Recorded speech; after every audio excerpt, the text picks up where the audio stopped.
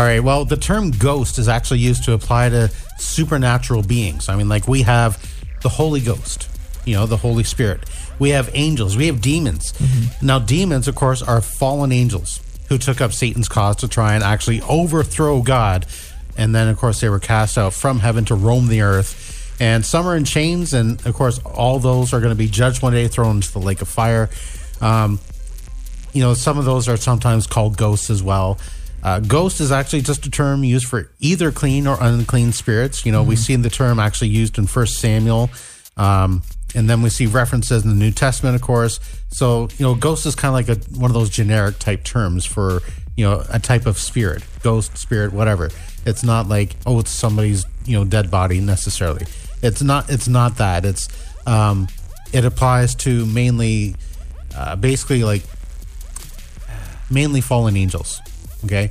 The Old Testament reference in 1 Samuel, even when it mentions the word ghost, it's more like a, ghostly spirit, or, it's talking about like seeing his personage, but not necessarily calling him a flat out ghost. Okay. Mm-hmm. The term demon, as I mentioned, it's a term for fallen angels. These are the unclean spirits. And so there's a difference between ghosts and demons and clean spirits, unclean spirits, all that kind of stuff. So, that is sort of like the distinction between all of that. Mm-hmm. You know what? I've never actually heard the term clean spirits before. I've never heard that before, but there you go. But it makes sense, because if we have unclean spirits, well, then there's obviously clean spirits.